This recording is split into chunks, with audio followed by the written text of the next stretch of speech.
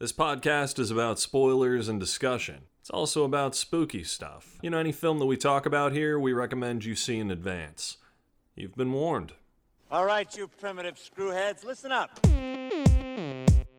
an excellent day for an exorcism. There is no shortage of monsters to haunt our dreams. You got red on you. They're coming to get you, Barbara. Alive! It's alive! Groovy.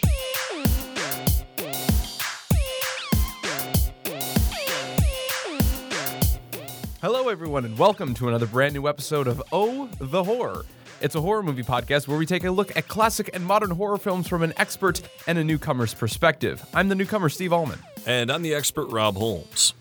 And today we are looking at the much proclaimed, much hyped follow-up sophomore film from acclaimed director Jordan Peele, Us. It's kind of a wild ride that Jordan Peele's been on in the past probably year or so since Get Out came out. Like, he exploded on the scene last year in February, or no, about 2 years ago in February with his breakout horror thriller Get Out, and it took the world by storm, and he's basically kind of been on fire since. He's been getting deals to produce The Twilight Zone. He's working on dozens of different things, and now his sophomore film has finally come out to much hype and much acclaim. So we were here to figure out if this was a sophomore slump or does he really have the goods? Rob, what did you think about this movie? First, before we get into that, you'll also know Jordan Peele from like Mad TV and Key and Peele. So he's a comedian for that's where he started in comedy. Always a huge horror fan, transitioned to horror, and it's gone really well for him so far. I liked Us. I do have some issues with it. There's plot holes in this movie, and if you can just look past plot holes, if you're just kind of like, I'm going into this movie and just watching it, it's cool. I think the explanation at the end is just so ridiculously arbitrary that it could have been anything else and it would have been a little more sensical. It was still cool. Right. So here's the thing. Like, for anybody that may or may not be new here listening, this is a very popular movie. I think at the front end, we would like to say that we spoil these movies like the ever-living shit out of them. That's in our disclaimer. Yes, this is our disclaimer, but I would again like to emphasize that I would end up still recommending Us for all the things that we're going to be talking about. Oh, yeah, totally. Yeah, it's I am still so very torn about how to feel about a movie. It's only because I had a blast watching Get Out because I thought it was such a taut, neat little thriller with an incredibly cool message and just like an astounding debut. Well, okay, now see, this is I think where we differ a bit. I think Get Out is good. I think Get Out is a little overhyped. I think it's a solid film. I honestly, my favorite thing about Get Out is that it's essentially an unofficial sequel to Being John Malkovich. There's a theory that... Yeah, I've heard this. And it's amazing. So I like to think that that's it. And to me, everyone says Get Out. They're like, oh, it's my favorite. They're like, oh, it's my favorite horror film of all time. I'm like, I guess it's a horror film. I wouldn't go that far. It is categorized as being technically a horror film, but it is more of the thriller type of that suspense thriller, I guess, really. I like it. I think it's a fun movie, but I thought it was overhyped, and I have to say, I think Us was overhyped too. When I'm watching trailers, and in the trailer, there are multiple reviews saying that it is the greatest horror movie of all time. What have they seen? Like, what have they seen 4 movies and this is the 5th horror movie they've seen and they're like, this is it. We have the best one. And it's like, yeah, because you've seen a handful, man. And sometimes I kind of feel like I'm sipping crazy juice where I would just walk away from a movie of his and be like, yeah, that was good. But like, you know, it could have changed this and that and whatever. And like, people are like, what? This is the best thing ever. This and about. I'm like, am I taking crazy pills? Like, am I the only one that thinks that this is like kind of overblown? But here's the thing, like getting back to what I actually thought about this movie, I've been so torn because This is the biggest like sort of existential crisis I've had of like a movie being something that I didn't expect it to be, and me really wrestling with what I would change about it. Because overall, I wouldn't change much, but the more and more I think about it, the more I'm just like, no, like we could tighten this up. Like you could not, put so many jokes in the second act because like we really need to emphasize the stakes and put in all of these different things into motion.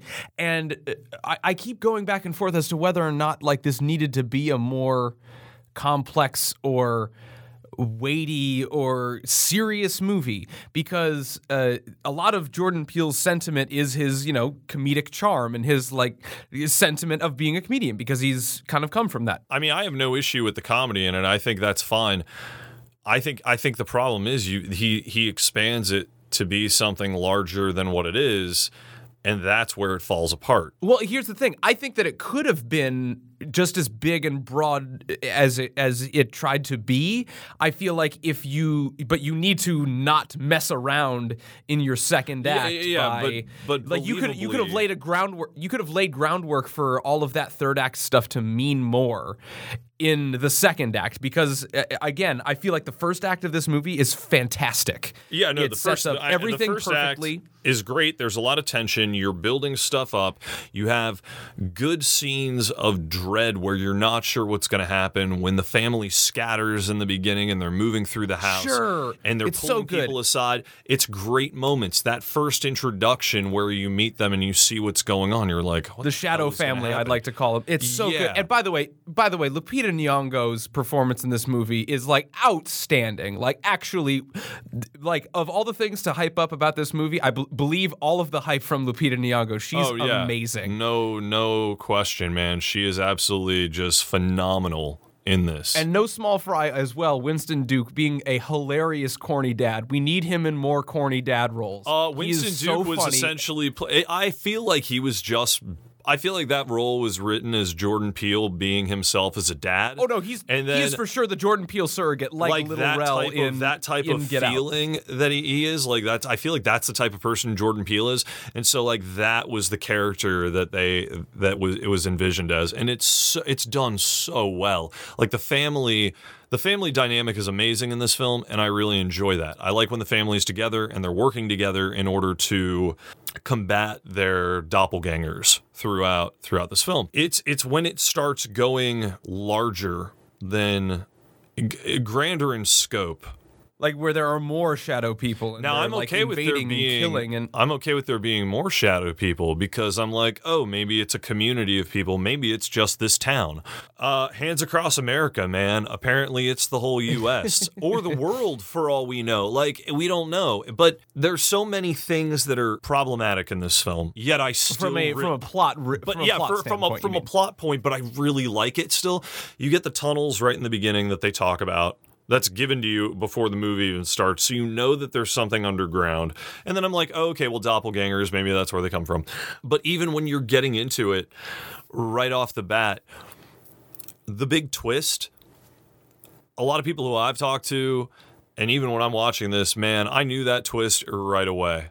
The second, you mean the big twist being that like what we perceive to be real Lupita is actually the shadow Lupita that was switched at 5. Yeah, she's red. Red is the shadow. So yeah, that they've switched from the beginning because she was quiet, she didn't say anything. None of these other ones talk, yet she's the one. Well, no, I guess another one talks. A couple of them talk. Some can't talk. Because we find that. I'm assuming most of them can't talk, because I'm guessing that most of the shadow people learn to talk from the original. Yes, they learn to talk which is crazy, because knowing that a person who's not allowed to talk since the age of 5 had to grow up learning how to speak the rest of it, like that's crazy. It completely explains her weird affect. But then it's also, how did she not know where she came from? How did she have this revelation? Like, how did she really put that out of her head so much and put up a wall? To me, that's where it's kind of like you repressed that. Also, that's a hard exactly thing to repress. And why would you ever go back to that beach? Why would you even live in that same and they area? Even said like you don't. They even said those things that the creations don't have souls. That was the thing.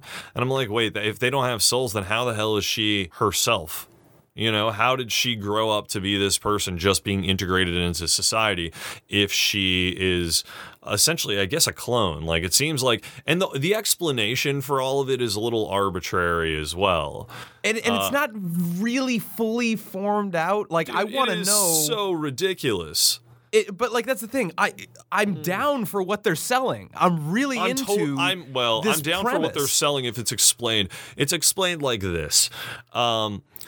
Basically, the government has made clones of everyone, but they control those clones by tethering them to the people up who are, you know, moving around on like the humans, right? Normal people who are just going about their daily life. And underneath the ground, under these tunnels, those clones are doing the exact same thing. And it's called tethering. And apparently it didn't work because they were going to use the clones to control what everyone did on Earth, like walking around doing whatever, and control their lives. And the government was that's how they were going to control people, like puppets. And I'm like, that is ridiculous. And then all of a sudden it didn't work. So they just shut the facilities down, left the people there, and they survived for generations. And I'm like, I'm sorry, what? Eating rabbits. But if they're still, it's just, and they still do the tethered thing on occasion too. That's arbitrary because they don't, but then they do. And they use it in different ways because it's all based on these very loose rules that aren't exactly the loosest of rules. The loosest of rules. Like, so again, it comes to my conflict of like everything that happens in this movie can be justified. I just don't know if they justified it well enough. It could be justified, but they didn't. Literally everything, because like the connection that her son had to his doppelganger, like he found out that he could kind of control him, and like that's what made him walk back into the fire, and like it like ended up killing him and saving the family, but like that's not really explained because I'm like, okay, well then why can't that happen to any Shadow and their doppelganger, or is that just but then I tried to explain it to myself as being, you know how kids mimic, especially young kids like to mimic other kids. I think that's what they were doing when they were in the closet together during that scene where he gets him to lift the mask, so he knows that he'll do whatever it is, and I think he's just like, well, let's see if he does it, and guess what? He does. So And so that's the thing. So I'm like, okay, so if we have this sort of tethered connection to somebody, we can explain why Red Lupita, who's been on the surface since she was 5, could have this like sort of trauma and fear that something's coming after her because she's still connected to the real one. But that's they've down been below. But apparently they've been untethered. That's the whole thing. Is they said there was an untethering of everyone. This is what's weird is that they still felt drawn into a place. You know, like, well, that was the whole thing is strange because apparently they weren't tethered, but they were somehow still tethered together. Right. And so here, and like, I rack my brain just like kind of picking apart this movie about like, what were the rules? What were the reasons that needed to be explained to the audience? Does this even matter?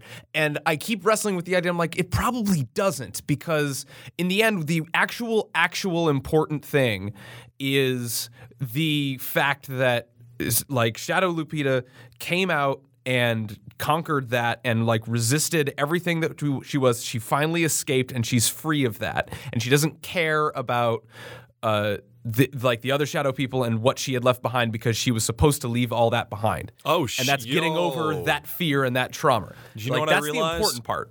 Do you know what I realized?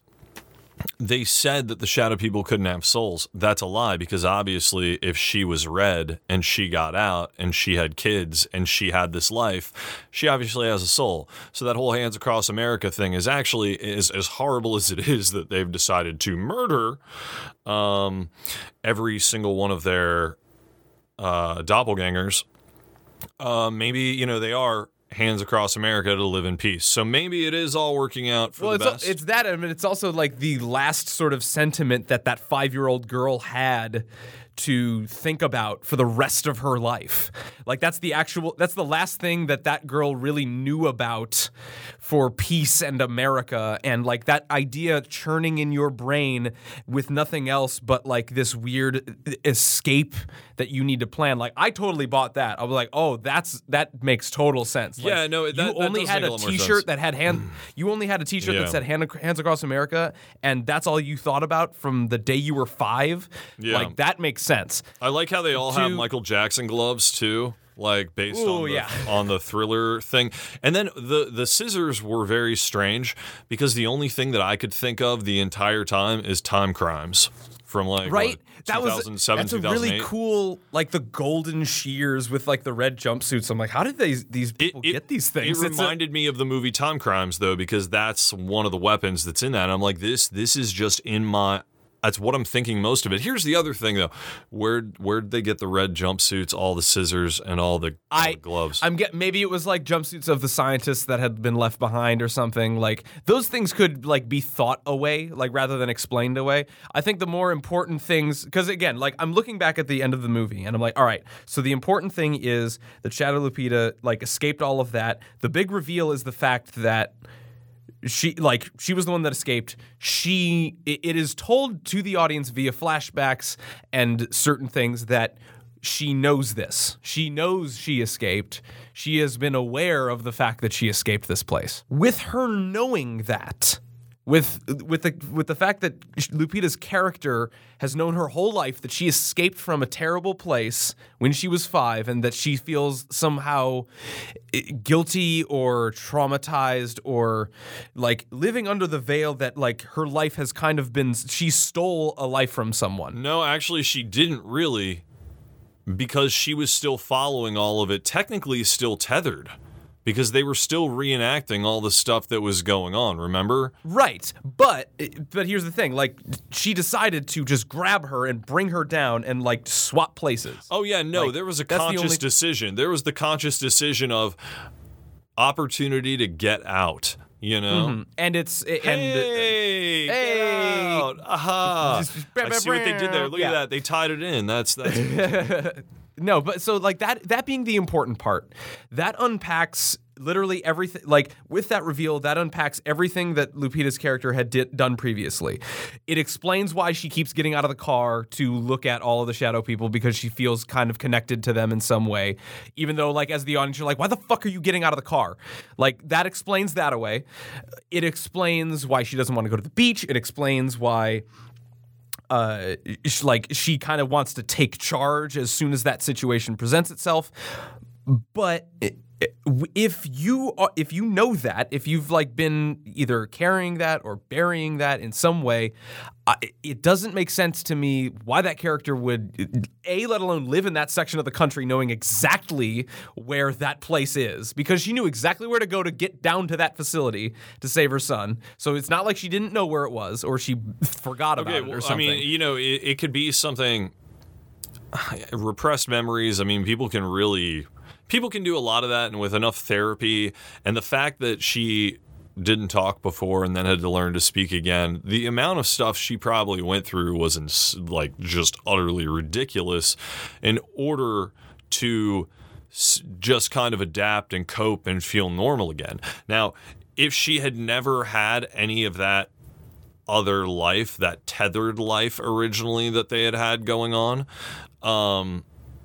maybe she wouldn't have known or she wouldn't have adapted as well, probably. Like if she had lived a completely different life, then yeah, I could see that being it. Right. And I think the main thing that I would want to change, because I mentioned before that like I feel like once the second act really starts, things kind of start to fall apart in a different way. This movie starts to lose, I think, its focus. All right, well, we should probably go back kind of to the beginning. That was my fault. I jumped us to the end because it was a big thing we needed to talk about. It was. It very much was.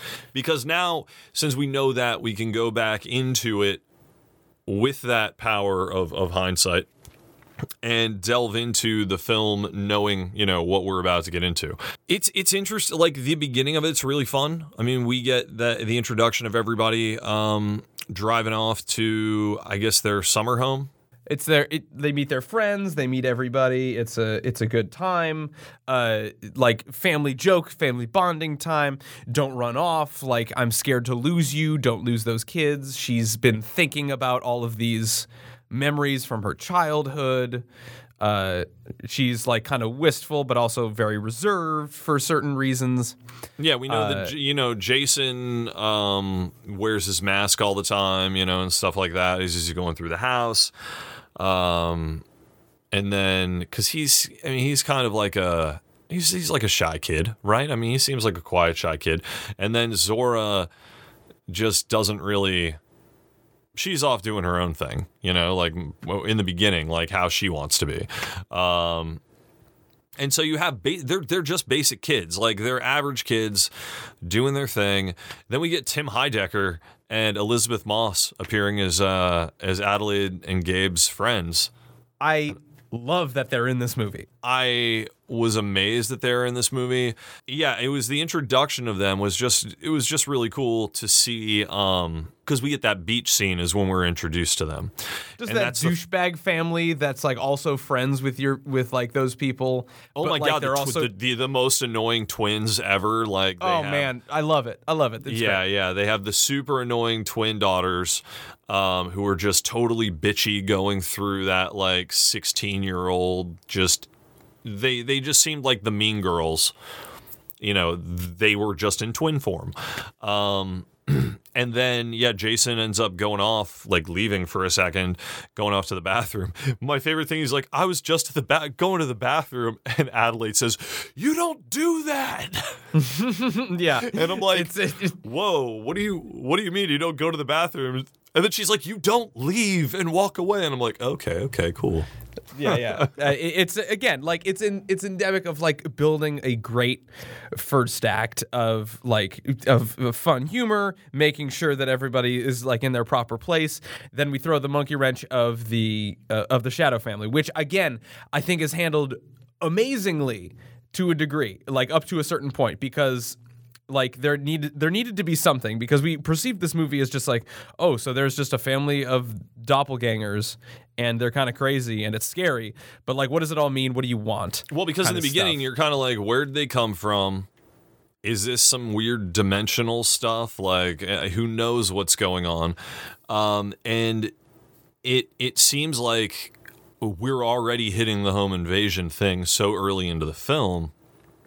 Where can it go then after that? So, right, because there always needs to be an upping of the ante, and they do, and they up the ante a significant amount in this film, a variety of times. But I feel that they up the ante at least once, and then there's another time that I feel like they had the opportunity to really ramp it up, and it just it didn't fall flat, but it kind of plateaued. And here's the things that like this is where it starts to get like I'm starting to say to Jordan Peele in my mind, I'm like, all right, stop playing with your food and make this real. Where he keeps injecting jokes and moments of levity almost at every turn of real terror and of real sort of like stakes and consequence, like almost without fail. Like whenever like those kids are confronted to, kill some of those doppelgangers, like she does it and like it's a crazy visceral moment, and then like something happens and then it's played for laughs. Well, which like it's jarring because I'm used to these things just kind of holding that weight and then sitting in that weight rather than immediately being taken away with some joke or levity, which again, like I liked in the moment. And I don't know how to feel about it after the fact, because again, we started to feel like I felt like it was wasting time a little tiny bit in order to explain more important things to set up that third act. Because when it went global with all of the other doppelgangers, and when we got to seeing like this like info dump from a news broadcast that all of these other people are just, coming out of the sewers and then just killing people that look like them and then all holding hands. Like, I feel like that could have been shown a bit better rather than them just sitting on a couch looking at the TV waiting for something to happen, because I don't know, man. There's any way you cut it. This has been that whole thing's been done time and time again. Not the holding hands, but the whole right. Oh, everything's happening. Let's film this oh, it's not just happening to us, it's happening to everyone. It's global. That's the problem. It's been done so many times lately, and that's usually the twist now. Is Yeah, the outbreak twist, yeah. Well, it's, we've gotten out of this one thing. We've made it. We finally made it. Oh, we haven't because it's gone global. And that's how they end a movie. Like, that's... Yeah, and this doesn't end the movie that way. It keeps it going that way. But to me, it started to lose a little bit of steam when you find out that it is going global and it's not just happening to a small community of people. A small community is more believable. It's very Stepford Wives-esque. Like, you could go and understand that. You could think, all right, I could see how this could potentially work. But when it's going hands across America, where it's going all across the U.S. and you're seeing tons and tons of people, that's where it just... It doesn't really make sense, man. Well, like again, that's I where think it that loses me. I think that if we had spent a bit more time setting something up like that, rather than making it so that when that final twist of the switch at 5 was revealed, that could have been a bit more meaningful. Like, we could have had a few more hints from the movie that, like, okay, Shadow Lupita might actually be, like, she might be more connected to these people than we thought. Why does she care so much about going out of the thing? Like people didn't question her. Like, whenever she just starts to run off and do something that may seem crazy, like, nobody in her family is questioning it. Nobody like, there's no sort of, like, droplets of hints of, like, we know who you are, but and then she's taken aback, like, well, what? Like, something like that. Not that she has something to hide, but it's something that needs to come back to her. And I think that's mainly my main part from this second part, where we have all of these things that sort of juggle jokes and stakes and keeping the family moving and then separating them and then bringing them back together again. It keeps sort of playing with... I feel like the movie keeps playing with its food and not wanting to commit to one type of tone. I guess you can say that, but it's doing what most horror movies do nowadays anyway. They keep putting in the jokes. They pump those in because it's accessible to a large audience.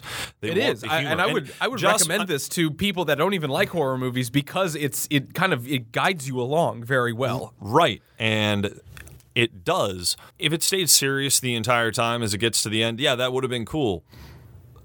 But I don't think it did any of it playing with its food stuff. I think that what it did with its ending was a little lackluster. If it had had a little more impact in the explanation of why this is actually happening, if there was something that would resonate a little more. I get the emotional impact of, being down there for so long and being trapped. And I really love the shot at the blackboard where you get the really tight macro close-up of Red's face. Oh, God, that was such a cool shot. And you have Adelaide, standing in the background. And it's a really awesome moment. That final killing blow is a little... It's a little disturbing, and there's that. Well, first you get the stab, but then you get the handcuffs, like the neck around break there, when once you break. yeah. And this moment where it's very clear that there is something wrong with Adelaide. It is clearer than it's ever been. Besides the reveal, it's just that there's something wrong. Her reaction of right after killing her is this. She almost becomes Red in that moment in the way that she's acting. It's very. It's really cool. Now, before that, we have to dispatch all of the other doppelgangers. Man, these were fun ways of dispatching doppelgangers. Very true. Very true. It was very fun. I liked the boat motor malfunctioning that you get in the beginning of the film. Yeah. It's going to be a callback. And it was, and it worked really, a very really good well. callback? It was a great callback, because when he smashes his head into the motor,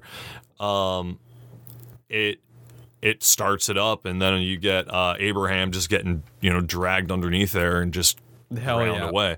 And that part was really awesome. I love this whole thing about, I really like the banter of boats and then not wanting to have a boat anymore. And he's like, I'm done with boats. I don't want a boat anymore. Yeah. After he's so about boats, you can tell the rest of the family hates it. They don't want any boats. Well, yeah, because he wanted the boat because Tim Heidecker had the boat. And he Yeah. just wanted to fit in with Tim Heidecker. And he's like, you think he bought that big boat to fuck with me? Like that kind of a thing. And the fact that the thing is called the B Yacht. Yeah, the whole thing is ridiculous. So good. So then we have Zora, and man, Zora's doppelganger. Holy crap. Yeah, I mean, absolutely. What was it, Umbre? Yeah, she is. It's a good character. I mean, she definitely comes off as imposing. You do see her kill someone else, and it's cool looking because you're like, all right. You can tell that she's like this violent, crazy stalker. And they say that she's like the crazy one of everyone. I wanted her to go a little more insane. You see it when she attacks the car. Like when she's attacking the car, that's a heavy duty moment. Like she stabs through the sunroof and then stabs. It's probably the better reflection aspect of these doppelgangers where like there's that callback of like, oh, like I've been slacking on my track practice. It's like, you'll be an Olympic runner someday if you keep that up, and like you can keep it going good. And then like she just lets her run just so she can outrun her. Like that's a cool moment. Like clearly out athleticizing that moment because she's tethered in that way of like, no, I like this, and that's the doppelganger thing. Like I should be running. I should be doing this. Like it's cool. Well, and that's the thing, too, when you look at who everyone is, you have Jason is kind of, he seems scared a lot of the time, and he hides behind a mask, but then you have Pluto, who is actually the more of the aggressor of it, He's like the one who, they're like, don't, if you mess with him, he will attack. So they are their antithesis. It works very well. They do work in that shadow way. Then we're introduced to Tim Heidecker's doppelganger, who his name is Tex, and Elizabeth Moss's Kitty is named Dahlia. It's a very weird scene, man. It's cool because you just see them hanging out at home, and you're waiting for everyone else to just show up. And you want to kind of pick apart what that doppelganger is thinking. In just the way that it acts, because like we have like a jilted marriage kind of with their real people, and they're thinking about all of those things. So like the things in their mind where she's like, I've thought about killing him a couple times. Like I'd imagine like in a twisted, undeveloped brain of a doppelganger that like has just been fed those emotions constantly, and then putting it out there. Like that's an interesting way to show that, of like how she's just like kind of playing with herself in the mirror with the scissors and stuff, and like thinking like you want to unpack what they're thinking, especially with Elizabeth Moss, who's so good in that little scene. Yeah, because otherwise I was like, why was Elizabeth Moss in this movie? Just for that beginning scene, if there was nothing of any real heavy substance to it. But right, yeah, she's a heavy duty cool. actress for sure. Well, she is, and that's why. So seeing her in that role was really cool. Seeing Tim Heidecker doing his thing was just insane. Yeah, doing like this weird like hippie Jack Sparrow stuff. Yeah, like, but it was kind of scary at the same time, the way he like walks down the boat, and then he has those the scissors are right there. Yeah, it's weird. It goes from being kind of a funny moment to it that's not funny, because the thing I like about the weird humor in this, at any moment it could go to a humorous moment, but then all of a sudden they could just be stabbing you repeatedly in the chest. And and you've just been laughing thinking that it's going to be okay, and then it's not, and then they could laugh again. And it's funny in gallows humor, uncomfortable laughter, as this person's bleeding out everywhere. I mean, that's kind of where I feel a lot of the humor exists in this movie, is that it's a lot of uncomfortable humor. It's breaking tension humor. And I think it works. I know that you think by the time we get to the end, it's it's a little much, and there are a few times where it's like, all right, guys, like let's calm down, like let's just move this along. But at the same time, I think the audience needs that on occasion. I found the beginning to be kind of tense, but then the rest of it, I never really felt tension through the rest of the film. Once we got past the initial home invasion, Yeah, I didn't feel any sort of tension or real stakes until about the beginning of the third act when she goes back down for that final confrontation. I mean, I didn't really feel like there was going to be. To me, I thought it was going to go not the way it exactly went, but something where it's almost like evil's going to triumph. Though there's going to be a switching of places, one way or another. There will be a switching of places. So I went in thinking that was going to happen either from something in the beginning where they ended up switching or switching later on. Turned out it was the beginning. And, I think the part that got to me where I was like, oh, this might not be as terrifying is when Josh and Kitty get murdered and the twins get murdered. Like when that happens and then the family comes in and has to fight them off, at that point I'm like, there's no tension. We have lost. It's horror and it's fighting, but I know that they're all going to make it out of this. Right, and I think that was kind of initially when I walked out, I thought that was kind of my problem with this, where I'm like, I don't want to say kill your characters, but like there needed to be some. I don't know if they necessarily need to kill their characters. I don't think so. I don't think you need to, but like you needed to give me something that showed me that like they're in real danger. Yeah, I never felt like this family might not make it. Right, I never felt like they were really in danger because when they got when Umbre's on the car and they launch her off, I'm thinking, all right, she's coming back, man. That's how these characters go. They get up and they keep coming after you. And then there's okay, you can't take her down easily. How are you going to take her down? But they didn't do that. They were just like, all right, she hit hard enough to hit a tree, I guess wrapped around it and was done, and that was it. Like that was the end of and we wouldn't know that unless she stepped out of the car to confirm the kill, I guess. I guess to make sure that they were actually gone, but it still seems kind of strange to me. Also, if the government thing stopped and they all became untethered a long time ago, how would they magically have the same kids? How does that work? We don't know. I don't know. I really don't know. It's Wait. Did Adelaide/Red become a geneticist when she was down there, or read through the notes and maybe teach some of them? I have no idea. And that's kind of the I want as much as I want to know more about what happened in that, there's a certain amount of mystery that kind of needs to be there still, because we'd be here all day in that movie talking about that facility. So yeah, but you know what? I want to know more about that facility because someone had to let him out. Someone has to be the mastermind for something this large. Right. Like there has to be some sort of mix-up or like mistake or tragic thing that happened to that facility that makes it the way that it is for 20 years unattended to. It was like 30 years. Yeah, like just unattended, like something went wrong and now it's been like this.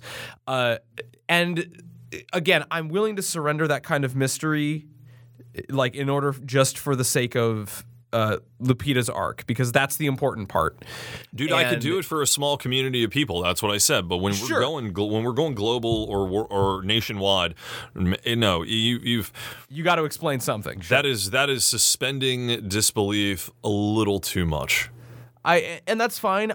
But again, like I don't know why that this is some sort of like inherent like entertainment bias, maybe. But like, I'm thinking I'm in like Twilight Zone brain right now, where I'm like, because that's what it's based on a Twilight. It was inspired by a Twilight episode about a doppelganger. Yeah, and so, I'm like, all right, those are notoriously just like you only explain exactly what you need to and nothing more, and like this maybe falls just short of that, but not that short.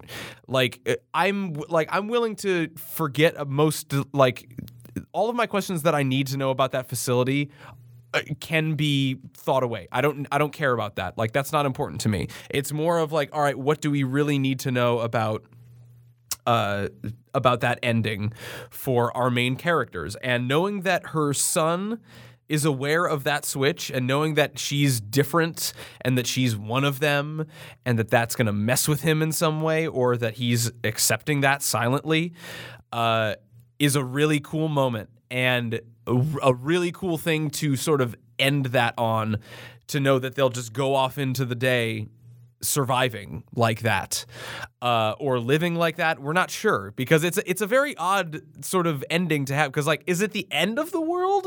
Like, no, not really. It's not the end of the world. It's the beginning of a new world. It is our time. We have arisen, sort of a thing of like, all right. The whole thing is, I think it's that it's a whole new world. It was their way of bringing, it's Hands Across America, bringing peace and everything. If everybody did that, then there would be world peace. This is their way of doing that, I guess, in a weird, twisted way. I don't even think they know exactly what they're doing. I think they were just, hey guys, this is what we're doing. So when you see yourself, which it's really amazing that they were able to find themselves through this. I guess they tethered them back up somehow. I don't know. They had to have. But anyway, I think... to know exactly where that... I mean, I guess when... there's a lot of confusion that I'm having with this as far as the logistics. But that's the thing. Like in summation, we still enjoyed it. I enjoyed it, but I enjoyed it. It's a fun movie. It's a fun movie. It's a good movie, but plot holes, man. Yeah, and like I keep thinking that I want to change something, but then I kind of surrender myself to the fact that I'm like, it's still good, and I still had a good time, and I'm still telling everybody within earshot of me to see it because it's worth it. Like, it's a cool and interesting, fun vibe that you get from a new and interesting, fun director. I'm stoked for the new Twilight Zone. I now officially know it's in very good hands. Like, I'm still excited for what Jordan Peele's going to do next and continuing. I think that, like, kind of to sum up, it's like, let's not get wrapped up in the hype too much. Well, to actually, think that it's the hype is a good thing to a point, because this movie is now officially the best ever gross for a horror film, based that is an original script. Right, like an because I think it's the third overall, but like it was like based on original scripts, it was number one. Yeah, based on like it had like a $30 million opening, right? Like it was something insane. 70. It was 70. Excuse me. Yeah, like it was $70.3 million opening, with a worldwide of 87. Its budget was $20 million. Because the other movies that have done better with openings, it has the highest for a horror film. Halloween is the second with 77 from last year, and yeah. Hell yeah! Which is absolutely. I mean, it's great. That's solid. It's great. I think movies like this should be rewarded, despite of its problems, despite its flaws. I enjoyed it. I had a blast. It was a good time. Well, it also means that, now Jordan Peele can make whatever the hell he wants to. When you're making that much and you're putting a horror movie that is getting solid critical reviews, it's making a ton of money. It's horror's been on the map, and it's hard to say. Horror has not been bad, really. There's always been great horror that has existed. Everyone thinks that there's some like dry period of horror where it got really bad. No, it's always been good. You have to find the good. Sometimes you have to search for it a little more, We've had a lot more that have gone into theaters lately that have been like, wide release, that have been really, really good. Coming out in the past few years. So, and finally getting the critical acclaim and award winning. Like, a lot of these are winning.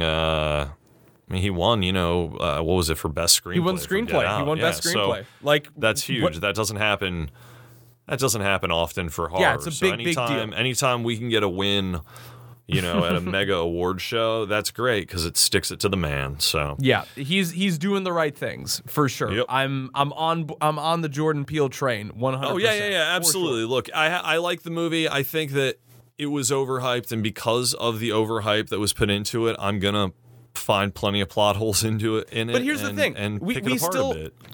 But that's the thing. Even a movie, I still find a movie quite good, even if it makes me think more about it and it makes me want to pick it apart and make me ask questions about it. Like, that's very engaging for a movie to do. It's very rare for a movie to do. I agree with you 100%. I mean that as a high compliment.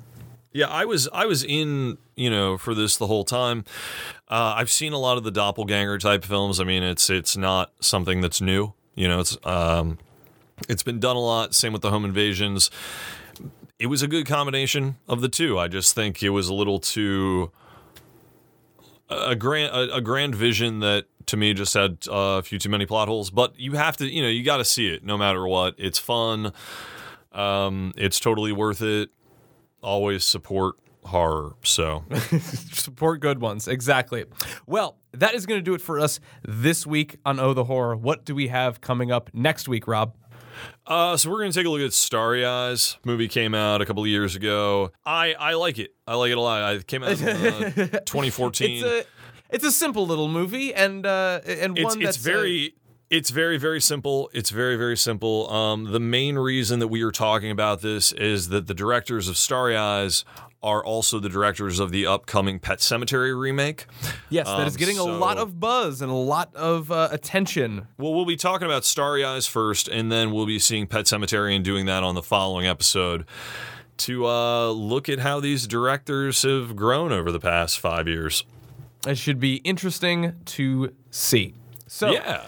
With that in mind, Rob, why don't we close out and tell us where we can be found on the internet?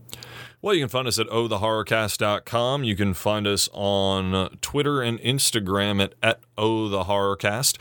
And you can also find us anywhere that you download your podcasts, like iTunes, like Stitcher, like Google Play, Google Podcasts, Spotify, all of those things. We exist there. Mm-hmm. So search for us at Oh the Horror or at Oh the Horrorcast. All right. Thanks so much for listening. Until next time, I'm Steve Allman. And I'm Rob Holmes. And we'll talk to you soon. And we'll see you next time.